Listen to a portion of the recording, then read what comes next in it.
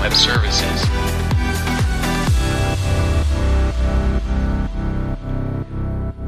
Welcome to the Cloudonaut podcast. We are your hosts, Andreas and Michael Wittig. We have been building on AWS since 2009. Follow along in our journey building products like BucketAV, Marbot and HyperEnv and learn from our practice. This is episode number 83. We are recording this on November 16th in 2023. In case you're watching this live on either YouTube or LinkedIn, feel free to ask your questions and we will answer them during the show. So, Andreas, what was a topic that you worked on in the last, I think it was weeks? So what did you learn while working with AWS?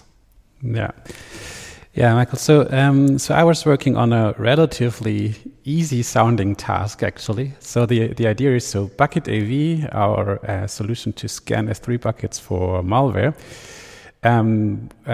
was using instance types like M5, T3, and customers were asking about, they wanted to use the newer instance families like an M7i, M7a or something like that. And so the task on our Trello board was actually quite simple. So just add the new instance families and allow customers to use it. But as always, when you dive into things, it gets a little more complicated. And the thing is here, so we sell BucketAV for customers in all commercial AWS regions, so 28 regions when I have that in my head correctly. So the thing is, we have to ensure that our solution works in all of those regions. And therefore, I checked which instance families, which instance types are actually available in all the regions. And to do so, I've written a small script to get all that information out of the AWS API. Because, Michael, do you have a guess how many EC2 instance families and instance types AWS offers those days? So it's a lot. So I would say over 100 families and maybe 600 instance types. Yeah, you're relatively close. So it's 116 instance families, and those families altogether consist of 761 instance types. So this is quite a lot. So I had a script running, and this was basically checking which of those instance families is available in which region. And here's what I found out. So the first thing, that's maybe what you would have expected, but there's only one region that supports all the instance types. And of course, this is the largest, oldest US East 1 region. So if you really want to use all the available instance types, that's the only region you can choose. And then what's also maybe interesting is there are only a few instance families that are available in all the regions. So this is the fifth generation C5, M5, R5, then the T3 and T4G instance types. So those are the things that are available in all regions, and then the i3 instance families as well. So 12 instance families only that you can pick in all the regions. So for BucketAV, formerly we used the M5 and T3 instance types only, and they are available in all regions actually. So now, as we're adding more instance families, they are no longer available in all the regions. So that is what I found out. And then the next thing that I found from my data is that new regions, they support only a small subset of the available instance types, instance families. So, for example, Asia Pacific Southeast 4 only provides 30% of the instance families. So we can see that basically AWS is rolling out the instance families to new regions very slowly, very gradually. So, Andreas, did you say 13%? Mm-hmm. Okay, that's not a lot. No, that's basically the default ones that I talked about, and then a few of the newer ones, and then that's it. Yeah. I will link the blog post that I published yesterday, which contains even more fine granular information. So if you want to look which instance types are available in which regions, and check out that blog post. It contains tables and all the numbers that I talked you through. I found that kind of interesting, and the challenge is really so from the one side, it's very cool that we can use AWS to deploy our infrastructure to data centers all around the world. But there's also a complexity with that, because the regions are not 100% the same. So we talked about that many times, but the instance types is another example where they differentiate from each other. Yeah, I can add one example of such a like inconsistency between regions that I remember. This was also like discovered by developing BucketAV, because we have a test that basically spins up our product in all the regions. And in two regions, it was failing, like two new regions. And the error was that there was something around a spot allocation strategy was not yet supported in that region. So that was really a very, very tiny feature of an auto-scaling group was missing.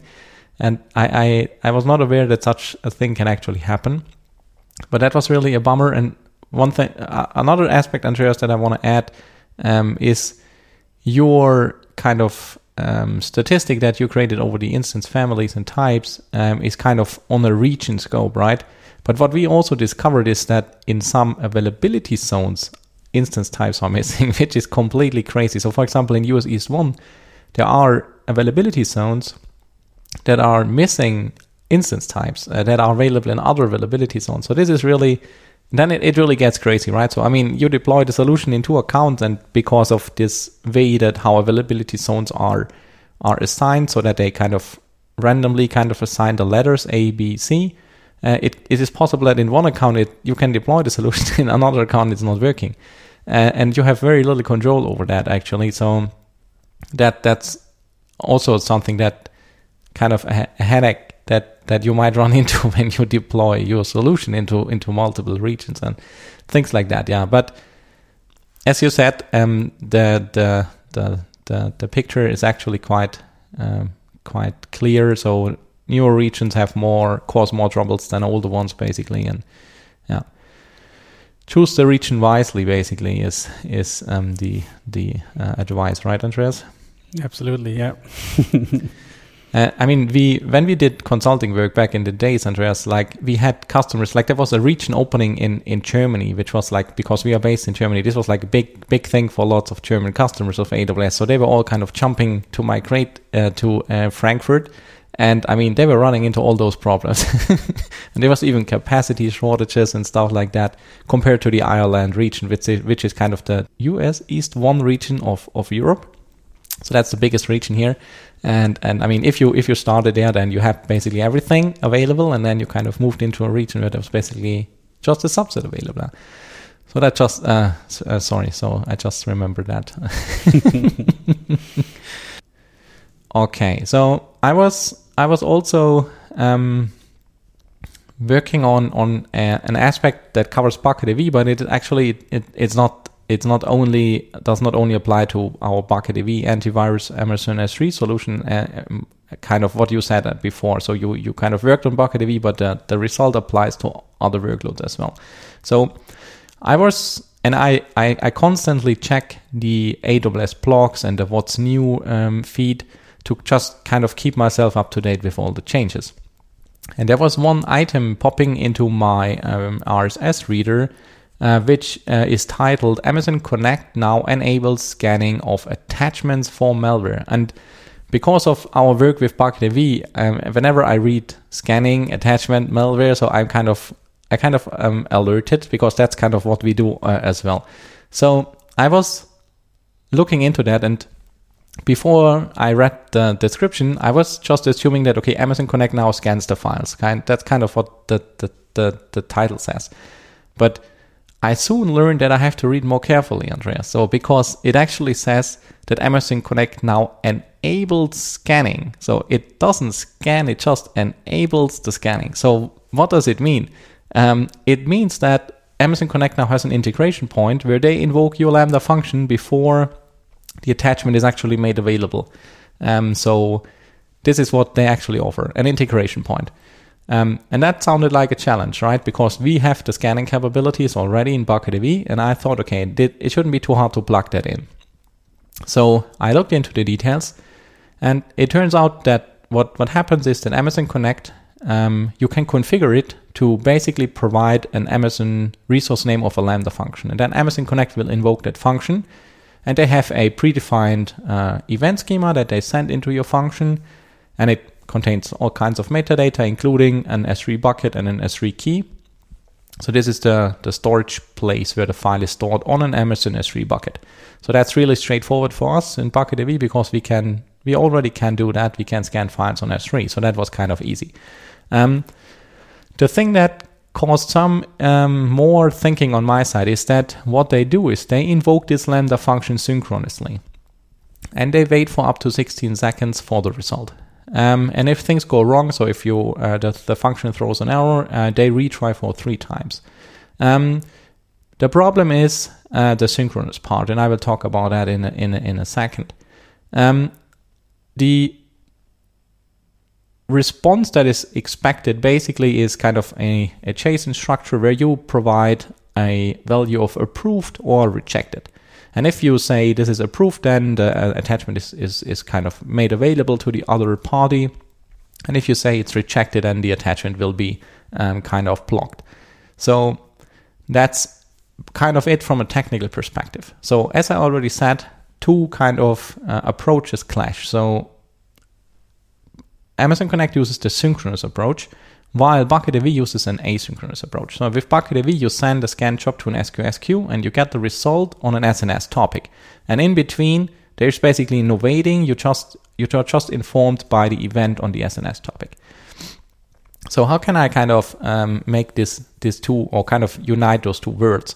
And I mean, the short answer is there is no good solution. There is a solution, and this is what I think I call busy polling. So what I did is I have a Lambda function that connects to our SNS topic, and this basically persists the scan result in a DynamoDB table with a very short time to live. So I have 120 seconds.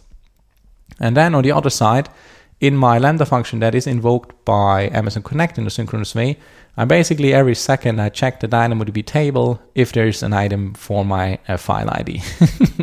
and once there is an item, then I look into the DynamoDB item and then I decide if it's clean or infected. I mean, this is not efficient because you pay for the Lambda function invocation time. But in this use case, I mean, the number of files that are uploaded is not, I mean, that's not millions, right? So that's probably hundreds or thousands a day. So assuming that it's, I think, a good enough solution to make it work. And that's what I did. It works. We already shipped the feature for our BucketDB customers. And I also wrote a blog post for Cloud and Out, and we will release that next week because Andreas already has his EC2 instance types blog post released this week. So I will release that next week. It shows the code, the Lambda function code, as well as the CDK code to deploy everything. So if you are interested in that, if you're an Amazon Connect user, you can check that out, and you can replicate it even if you're not using BucketDB. So it works with other scan solutions. Michael, I think that's really cool, and I'm really proud that you were able to deliver that feature 2 days after the announcement from AWS. So this is really cool. So now Amazon Connect users can make sure that when users chatting with their agents in their support center can check uploaded attachments for malware. I think that's really cool. And are you aware of any other provider that already integrated with Amazon Connect? I have not seen anything, but I mean, I'm not watching them so closely that I would notice that within a couple of hours. But yeah. Okay, yeah. So I have one more topic. One other thing I came across is called the S3 object lock. This has been around for quite a while. So the idea is that you configure an S3 bucket so that data can only be written once, and you ensure that data cannot be deleted or manipulated later. So that is an important feature of storage, for example, to comply with legal requirements, to keep data for specific time periods, and to ensure no one can modify that data in this time. So to enable S3 object lock, one requirement is you need to enable S3 bucket versioning. When you do that, enable S3 bucket versioning, then that means when you upload a new version of an object, S3 will also keep the old one. So this is one effect. So you're just keeping all the versions of each object. And if you delete an object, basically everything that happens is a delete marker is stored under the object key. The data, the versions are still available, and you can go back to them if you want to. So that is a requirement, the versioning for object lock, and then you can enable the object lock configure that on the bucket, and there are two modes. So one is the governance mode, and one is the compliance mode. The governance mode means you can still delete an object version, but only if you have additional IAM actions in the policies attached to your IAM user role or group. The compliance mode means no one, not even the root account, the root user account of the AWS account, can then delete data or rewrite data. So that's maybe interesting. So be careful when you work with that option, because you could run into problems that you are not able to delete data and you have to pay for the storage in that time. Okay, be careful with that. And then when you use object lock, you basically configure the retention period that you want to enable this object lock for. And you can do that either on the bucket level. So for all the objects that are getting uploaded to the bucket, you can define a default, or you can define it when creating the object, putting the object into the bucket. So both is possible. So when you do that, when object lock is enabled for an object, then you can still delete an object, because everything that happens is it creates a delete marker, so the data is still around. But if you try then to delete the object version, so the actual data, then you get an access denied. So this is no longer possible. And to ensure that users are really using the object retention configuration, you should then use a bucket policy that requires all data to use a specific retention period. You can even, so that might be even a thing to configure for the whole account, to make sure that you cannot choose a retention period of 100 years for the data you're storing, so to protect you from running into issues. That might be even actually an interesting idea that came to my mind right now. So maybe something you can do in large organizations to prevent unaccidental use of object locks as well. So you can basically specify a range of the allowed retention period in days in an IAM policy or resource policy. Yeah. When you say retention period, Andreas, sorry. When you say retention period, that's the retention period for the object lock, right? It's not for the object itself. Yeah, okay. Yeah, basically you can do both, right? So there's also for the data itself, you can delete it after a while, but that's something different here. It's only the object lock. This expires after that time span. So for example, if you are forced to keep the data for 10 years and afterwards it's okay to delete it, then you can configure that in that way. Yeah. So that is a kind of cool feature. So I had a look into it in more detail while answering a support request, and I didn't know about all those details, so I was learning something new while working on that as well. I mean, there's one question that I have, Andreas, and I don't expect you to answer it actually, but I mean, you said that if with the compliance mode, not even the root user can delete it, but what happens if I delete the account? Will they basically pause it until all objects are expired? Or will they just delete the account? It's a very good question. We should ask someone from AWS to answer that question, or maybe it's somewhere in the documentation. Yeah, I will try. Because if I have root user access, right, I can just delete the whole account. So that maybe, yeah. If I want to get rid of the data. That's a very good question. Maybe you find the loophole in all the whole system. Okay, let's try to figure that out until the next episode. I think I have a good solution, Andreas. I think we can introduce a new feature of AWS that's called account lock. Account lock, yes. You're right. Yeah. So I think that's good for the feature count, right? So let's just add an account lock. Okay, so maybe it's already solved the problem, right? If anyone knows, let us know. But that's kind of an interesting situation. So last but not least, Andreas, I think we launched, or we worked on a new product, and I don't know if we actually talked about it much, but it's called Attachment AV, and it is not AWS related actually. I mean, it runs on AWS, but it solves a different problem. And the problem that it solves at the moment is that it protects Jira and Confluence workloads from malware. So basically, whenever you upload a file to Jira or Confluence, it will scan that file. So it's kind of similar to what Bucket AV does, right? But it works for Atlassian products. And what we already did and what we implemented and what a couple of customers are already using is exactly this kind of feature set. And what we are looking for is feedback from users of the product. And we are hoping that someone that is an AWS user out there that's listening to our podcast might already be an Atlassian user. And if that's you, and if you are a Jira Confluence admin, so if you have permissions to install an app, please reach out to us. You can use the email address hello@attachmentav.com, and I will paste that into the chat in a second. And let us know that you're interested. And what we provide you in response is a 6-month free version of the app for as many users as you have in your Jira or Confluence instance. And it only works for Confluence Cloud, so that's something I have to add as well.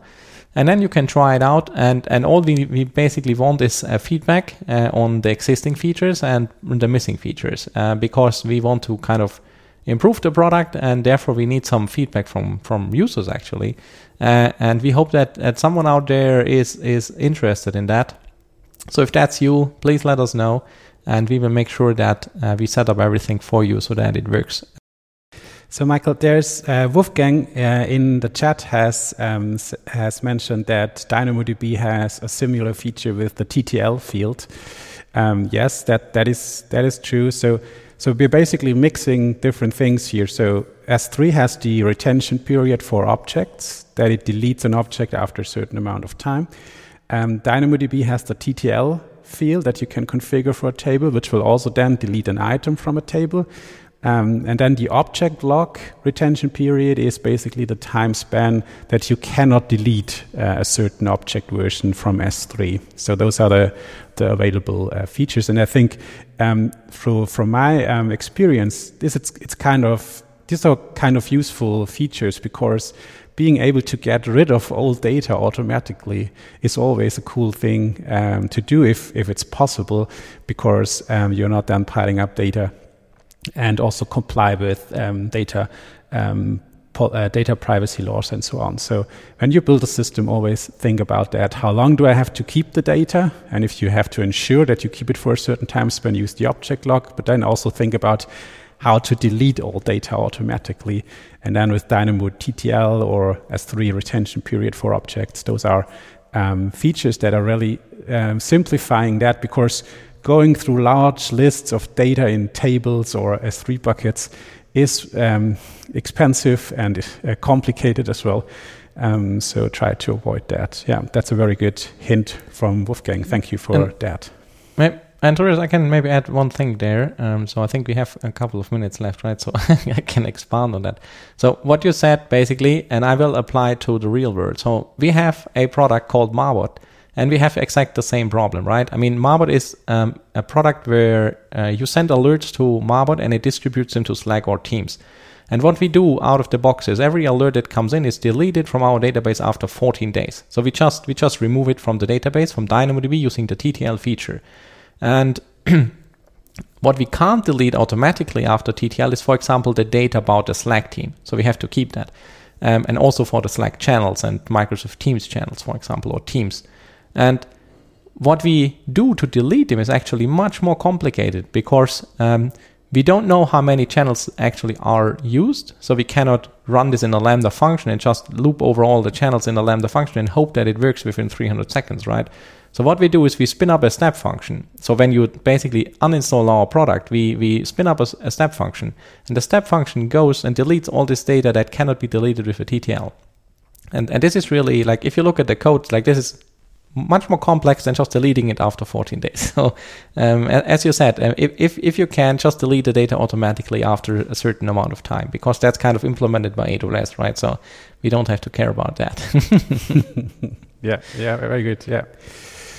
Okay, Michael, so maybe one thing before we close this episode. So reInvent is around the corner, and I'm already getting excited about all the new pre-announcements that are coming in my RSS feed those days. So I'm looking forward to reInvent. Unfortunately, neither of us will fly to Vegas this year, so we are watching this remotely from here. We'll definitely discuss some of the things in the next episodes,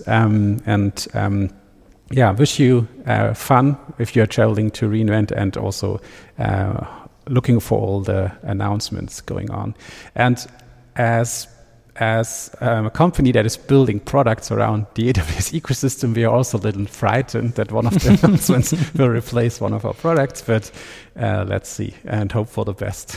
Let's hope for the best, yeah. So that's a good end of the show, Andreas. So absolutely. Okay, Michael. So that's it. We will be back soon. Subscribe to our newsletter, podcast, YouTube channel to make sure you're not missing the upcoming shows. You'll find all the links in the show notes. We're looking forward to your feedback. hello@cloudonow.io, or find us on LinkedIn and Mastodon. Thanks for watching. Bye. Yeah, bye. Have a great day.